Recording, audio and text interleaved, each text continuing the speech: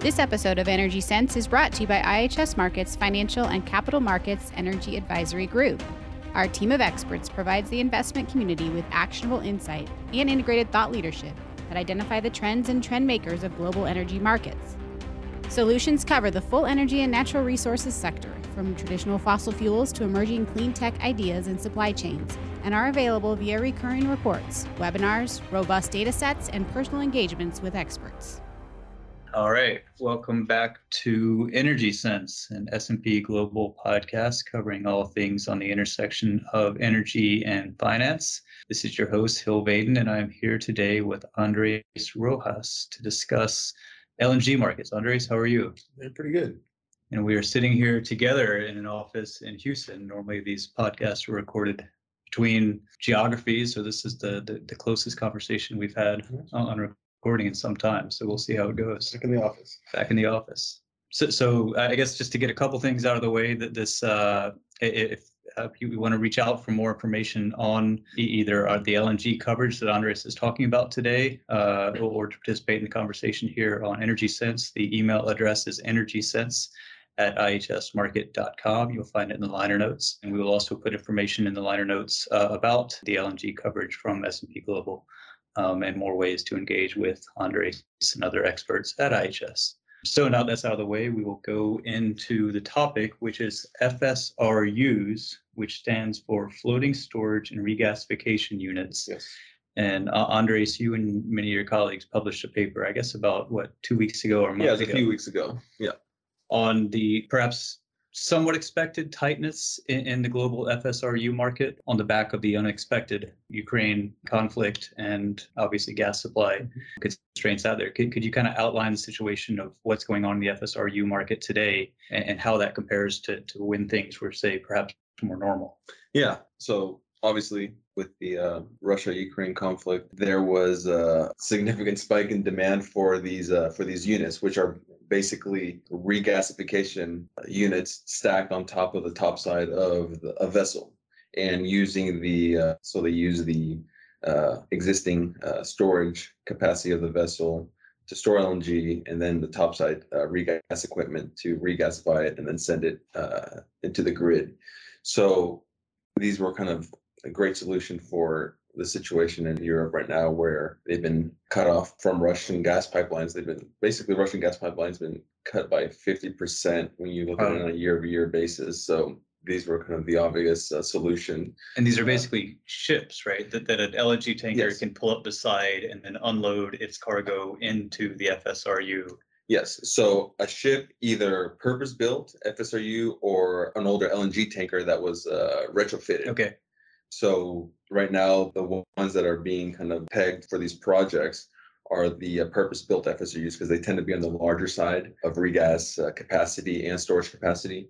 So you have this vessel with regas equipment on the top side, anchored at port, and then that connects to the grid via pipeline, and then the LNG carrier coming from the supply country, the United States, Nigeria, Algeria, wherever it's coming from, will pull up alongside and offload its cargo onto the FSRU, into its storage tanks, and regasify that LNG as needed. Okay. Yeah. And there's 48, is that right? 48 globally? Right now there's 48 existing FSRUs made up of either purpose-built FSRUs and retrofits. And on the order books, we only have, at the moment, we have one that's going, it's a conversion also, an existing LNG tanker that's being retrofitted, but no new purpose-built FSRUs on the order books right now.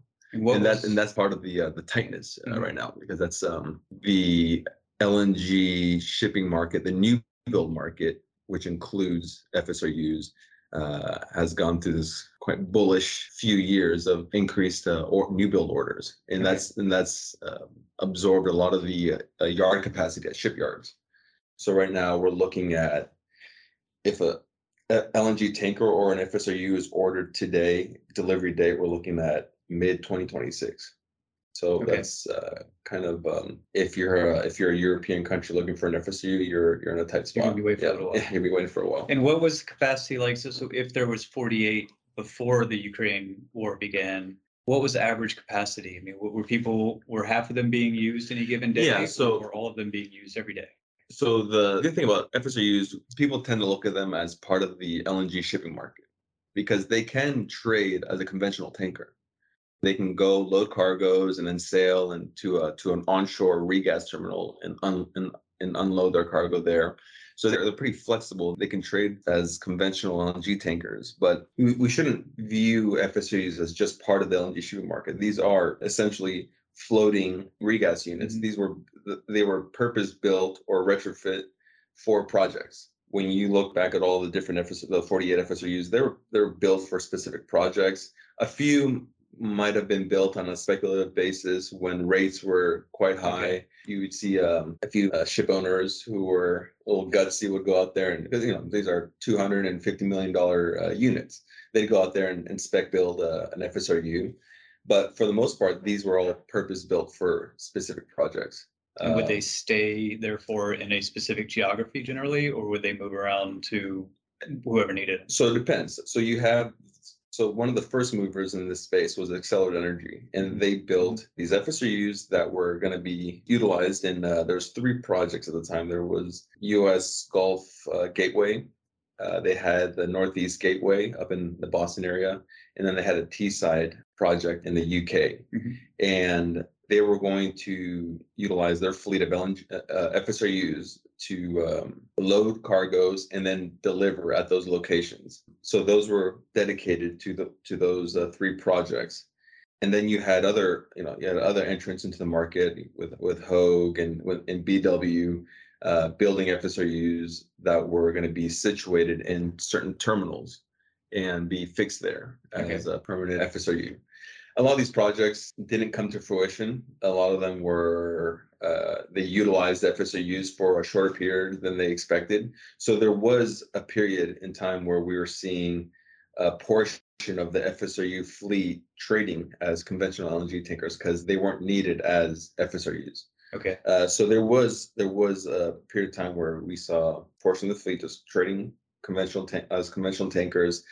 Some of the fleet was stationed long-term in certain projects. Some of the fleet, a portion of the fleet was being used seasonally for certain markets that were needing LNG during their winter. Okay. And then the rest of the year, they're trading as conventional tankers. So there was a period where the FSRU market was long and rates for these units were, we're seeing rates that were kind of a break even for ship owners. And the standard rate prior to the war was around what, 90 to 100? So standard rate, a day? we're looking around, depending on the type of unit, we're between 90 to 120, $90 to $120,000 a day. And what's break even? And right now we're looking at break even. Depends on when the unit was built. So we're maybe 85,000 a day. But now rates after the breakout war in the Ukraine, and we're looking at rates pushing around 200,000 a day. And this has resulted in a lot of these ship owners with units that are dedicated to certain projects, but certain projects that are underutilized. They're starting to have discussions with these project owners saying, hey, we see that the tanker is bringing in 1 or 2, the FSRU is bringing in 1 or 2 cargoes a year. Is there any certain discussions? Is there any way we can maybe arrange something where we can pull this FSRU away from this project? And do the contracts allow for that? If both parties agree, yes. If they agree. If both parties agree, yes. There was an instance with Hogue. They have a unit in India, and in their contract, they were supposed to make a payment by a certain date, and that payment fell on a weekend. And we're looking at that contract being a null and void right now. So Hogue was watching this very closely because they knew that that vessel, the rate that they were getting for that vessel with that contract in India was nowhere near what they could get for on spot in the European market right now. Okay.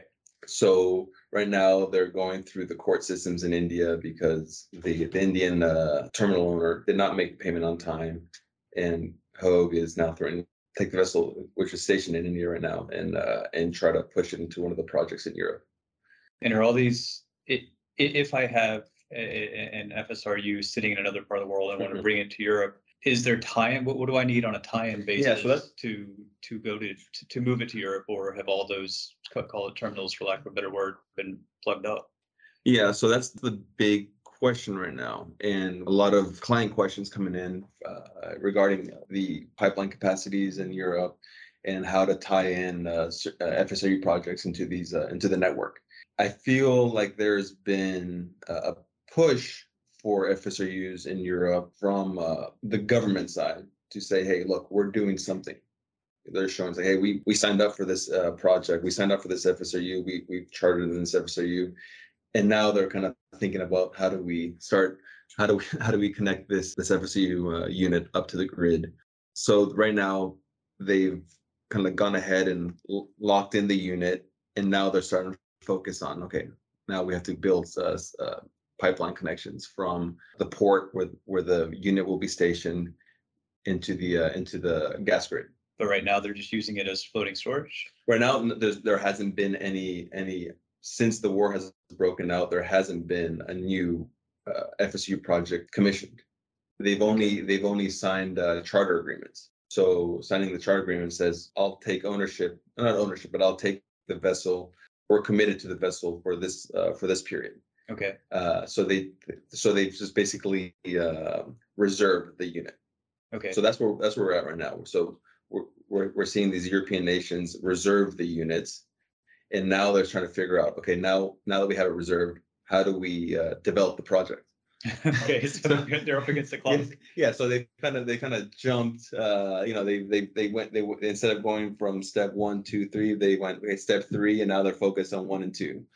Right. But in some sense that so they've got the supply security out of the way, and now they just need to get it off the boat into the grid. They secured the unit, the FSRU unit, which was, there was a frenzy, this frenzy for trying to secure a unit. Sure. Because there's limited number of FSUs out there. So they all signed deals, long-term deals.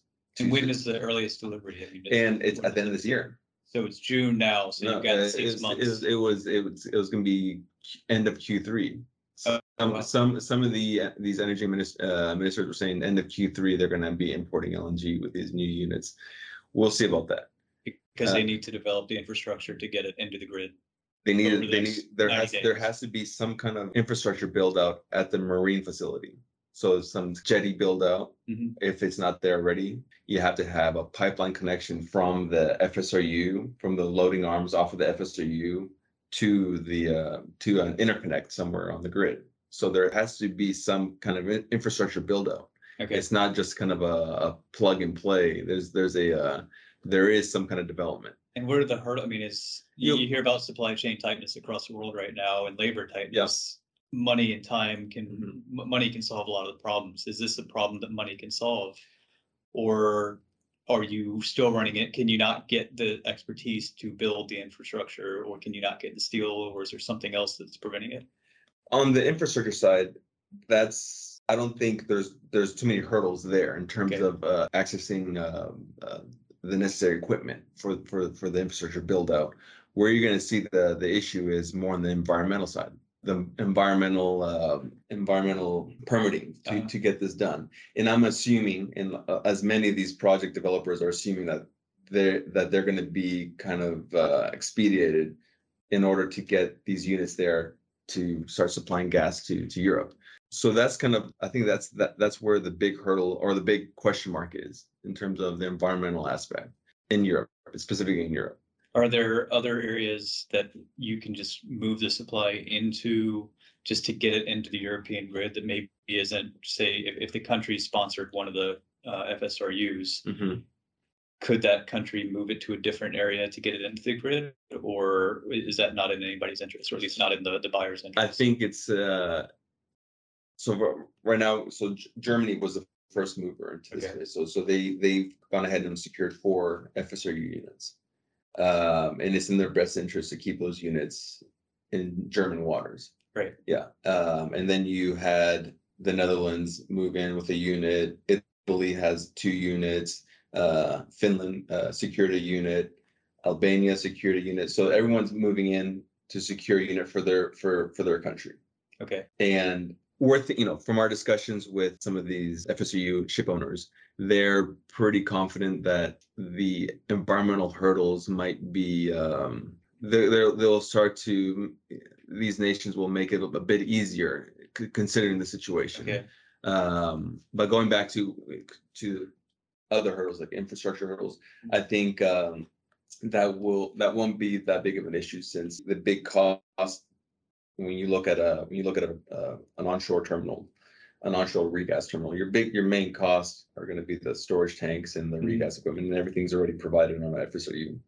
So all you really need is the marine jetty, which in many ports in Europe already fitted to have jetties fitted to receive large vessels like these FSRUs are quite large vessels, and deep water ports, dredged deep water ports, which again, a lot of these European nations have the deep water ports to facilitate these kind of vessels. So the engineering hurdle isn't so much there. Engineering hurdle isn't so much, but again, it's just a matter of how quickly they can get this going. With some of the timelines being end of Q3 2022, that's very, very ambitious. Very ambitious. And who are the firms that, if I am Germany or the Netherlands or some of these other countries that you listed, who are the firms that are going to get the work to build out these docking stations? So the ship owners, the FSRU ship owners, over the past few years, we've seen them try to get more involved in the whole value chain, the whole FSRU project value chain. So, for instance, Accelerate Energy, they started off as an FSRU ship owner, and they would build and then charter out and collect your charter day rate.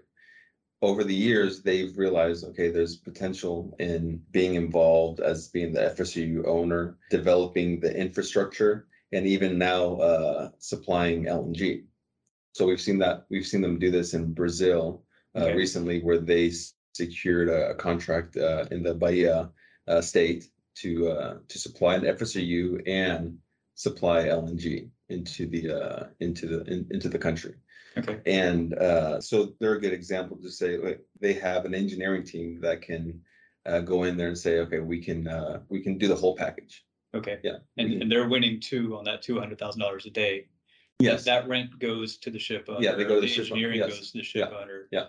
And I haven't heard of them being involved on the supply side, but they could potentially be a supplier as well. Okay. Yeah.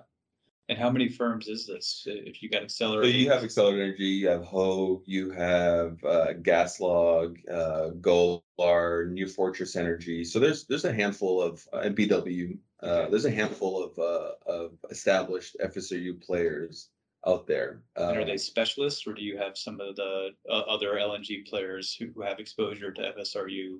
Yeah. So, for instance, I think Accelerate would really be the only FSRU special. That's all they do. Okay. That's their specialty, FSRUs. The other ones I've mentioned, like BW and Hogue and Golar, they're involved in conventional LNG shipping and FSRUs.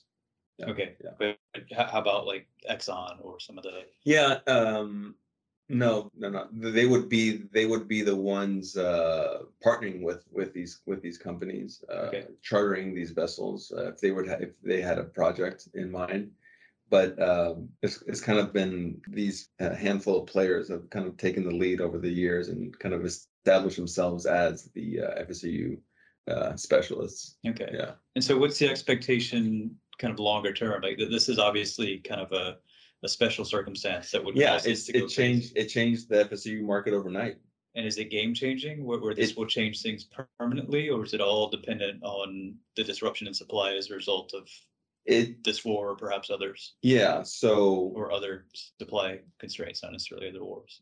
So kind of stepping back a bit. So the beauty of the FSRU was, the way they pitched it was this was an LNG supply solution for countries where they might have troubles securing financing for a land-based terminal. Mm-hmm. So imagine in certain countries where you might have certain country risks in financing a land-based terminal, a permanent land-based terminal.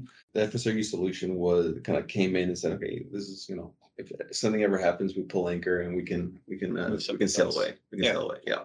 So you saw a lot of FSRU projects being developed in the developing world, and then now with what's happening in Europe and the Ukraine, it's kind of that's been kind of put on the back burner. These projects in the developing world be put in the back burner. Now they're looking at these higher rate of returns in the developed world and in Europe. But at the same time, we're not seeing, as I mentioned at the beginning, we're not seeing anyone step up and put in an order for a new build. Because the signals, the market signals are saying, hey, the demand seems to be very short term. The gas demand in Europe seems to be very short term. That's where all the discussions are happening. It's like what's happening for the next, gas demand in Europe for the next 3 years. How about on the retrofit option? That if you mentioned that there's retrofit option, you can retrofit. The retrofit of a conventional LNG tanker does take the lead time is quite shorter than a new build, but again, you're not even seeing much on the retrofit side. So if we're looking at this in the grand scheme of things, and maybe this is kind of a good place to kind of wrap up the discussion, but in the grand scheme of things, this is a short-term tightness with really no real solution, given the 2 to 4 year lead time on a new build, and I guess the next level of activity is going to be at the port development, where these countries who have taken delivery of the FSRUs need to scramble. Yeah, to get into the market. Exactly. So we've already seen there's been 8 projects that have secured FSRUs. What's happening is you're going to see just underutilization of an asset. Okay. Yeah, you're going to see an underutilization of an asset where during this frenzy of just trying to secure an FSRU, the discussions between the charter and the FSRU ship owners, they were kind of pushed into signing longer-term contracts in order to secure the deal. Mm-hmm. The ship owner is always going to want the longest-term deal as possible. So they're kind of, in these discussions, they were pushed into signing these longer-term deals in order to secure the vessel. Okay. As opposed to signing a 3-year deal, the ship owner is always going to go for that longer-term deal. So we did see these negotiations undergo these include these longer-term charter deals, which might result in an underutilization of the vessel. But these countries, which at the time when these negotiations were happening, we're seeing $40 per MMBtu gas prices. We're saying, okay, let's secure this. Let's secure this vessel, and we'll deal with the underutilization down the road. Okay. Yeah. And typically, most regas projects, when you look at your peak capacity, they are underutilized quite a bit. And it's the optionality that you're really looking for. Yeah. Well, good. Well, this is a super interesting kind of detail within the global gas. Yeah. I don't want to call it a crisis, but the global gas kind of reshaping of markets that at least I had overlooked. So thank you. And this is, as I mentioned, this event that's happening right now in Europe changed completely changed the FSRU market. It was one of units being, as I said, units trading as conventional vessels because there weren't enough FSRU projects that were warranted, and going from one day half of your fleet underutilized to the next day everyone knocking at your door asking about your availability. And we've seen some units, as we saw in Israel, they've given up one of their units because it was quite underutilized, and Accelerate Energy was able to recover that unit. And I think that this one is going to be plugged into the project in Finland. Okay. So yeah, it's overnight this industry changed, and just even the LNG industry as a whole, we've seen so many more projects, supply projects, reach FID. We've seen a ton of projects out in the U.S. Gulf Coast sign new SPAs, secure volumes. So yes, it's fascinating how this one event just completely changed it all in just a few weeks. All right. Well, thank you very much for your time, and I hope that we can come back and do this again sometime. Thank you. To read additional insights from our team of experts, visit our blog at www.ihsmarket.com/energyblog. You can also find our experts on social media by searching for IHS Markit Energy on either Twitter or LinkedIn. Have a topic idea or want to send us feedback? Email our podcast team at energysense@ihsmarkit.com. This podcast contains information and insights copyrighted by IHS Markit. To learn more about IHS Markit Energy Solutions, visit ihsmarkit.com/energy. That's ihsmarkit.com/energy.